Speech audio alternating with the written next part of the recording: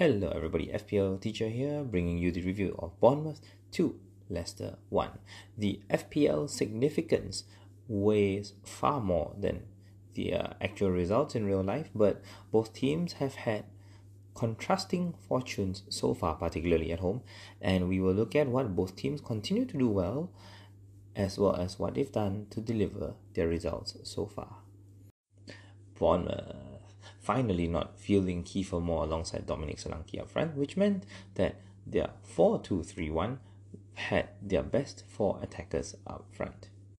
A notable absence was left-back Zamora, who was benched in favour of Adam Smith, which meant that the fullbacks rarely ventured forward into the final third, and the onus really was on the front four with the occasional burst from Lewis Cook down the left side to facilitate attacks.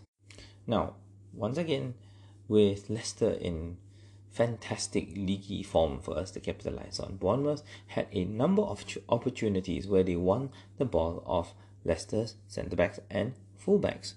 Nothing to do with Danny Ward's passing, ironically, but at this stage, Bournemouth's big chances came in the 19th minute, where they gave the ball away for Christie's shot, as well as the Philip Billing goal, where they also gave the ball away to Solanke in order to set up Philip Billing for the equaliser. Now, it has to be mentioned that Philip Billing was the hero here, but his involvement was extremely scarce. The real heroes here are Tavernier on the left side, who worked with Lewis Cook extremely well as Ryan Christie on the right side, who had to drift into deep midfield in order to initiate attacks. The key tactical tweak midway through the first half that turned the tide for Bournemouth was that they outnumbered Soamare in deep midfield. Ryan Christie and Marcus Tavernier drifted extremely deep to make sure they outnumbered Leicester 3-1, targeting that zone to win balls, to initiate attacks, and eventually join the strikers in the box themselves.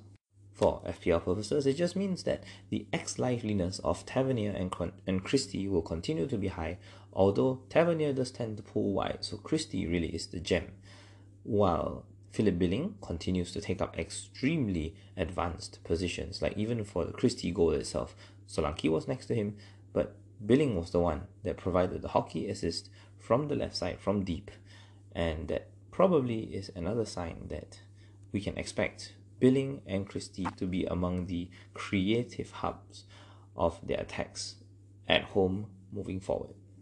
Also, a quick update on the quote-unquote Jefferson Lerma zone that continues to be exploited by teams. In this particular case, Lerma operated on the right side of midfield, which meant that Leicester's left side constantly attacked him, and it is in those zones where his passiveness allowed the likes of Harvey Barnes to take shots from outside. Having said that, Lerma is an asset on corner kicks, where he takes up the runner position, where Bournemouth's centre-backs would block defenders off for him to make free runs in order to attempt bicycle kicks, free headers, crosses back into the box, and really Jefferson Lerma is the key to Bournemouth's set pieces, unlike Marcus Tavernier, where I put my hand up and acknowledge that that was an oversight based on Bournemouth's set piece routines. Leicester, I'm sure plenty would have been rubbing their hands at the sight of Maddison away to Bournemouth, because it represented Leicester's first chance of actually winning away from home, given the fixture. Maddison continued to be instrumental, playing in the likes of Barnes and Castan and sometimes Daka, but this time round, his comrades simply did not have their finishing boots on. Of course, Maddison himself had a couple of fantastic free kicks from range, so the question comes down to, do we trust Leicester away from home? What's notable here, firstly, in defence, is that Leicester had the same defensive issues that has been plaguing them all season. Number one, their passing out of the back is extremely hesitant, and it lacks a system going from defence into attack. Balls from central defence don't look for fullbacks, they don't look for Suamare in midfield, and they do not directly go to Daka or Madison up front. So a lot of the ball, really, a lot of their systemic play originates from central midfield itself. While this played into the high pressure that Bournemouth applied on them, they gave away several balls at the back, which I will not mention anymore. More crucially, their fullbacks aren't able to time their runs forward. Castan is in a blessed position where he relies on Madison to urge him forward, but James Justin is currently having extreme trouble working with Harvey Barnes on the left side because Harvey Barnes operates extremely wide traditionally. So Justin is caught between a rock and a hard place, really, either to stay back and expose himself against Bournemouth's best attackers when they overload his zone, or to press up high and attempt to win the ball alongside Harvey Barnes when Leicester attacks break down. Traditionally, a fullback such as Justin, with potential, extremely high potential, attacking and defensive-wise, would be in the ideal positions to dominate the ball given Leicester's squad quality. But in this particular case, without communication between Justin and his central midfielders, such as Soamare and Kieran Dewsbury-Hall, space management continues to be an issue down that left side, where opponents can attack the space behind Justin's zone, really, relatively easily.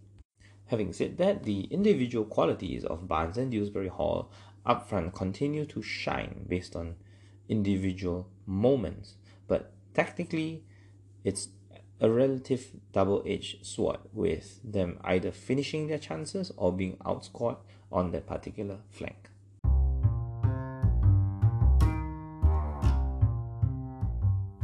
There's a saying, one rock don't make no boulder, and Leicester's momentum here deservedly cut off by a Bournemouth who have delivered relatively good results at home, especially shown in their win against Aston Villa in the opening game week of the season.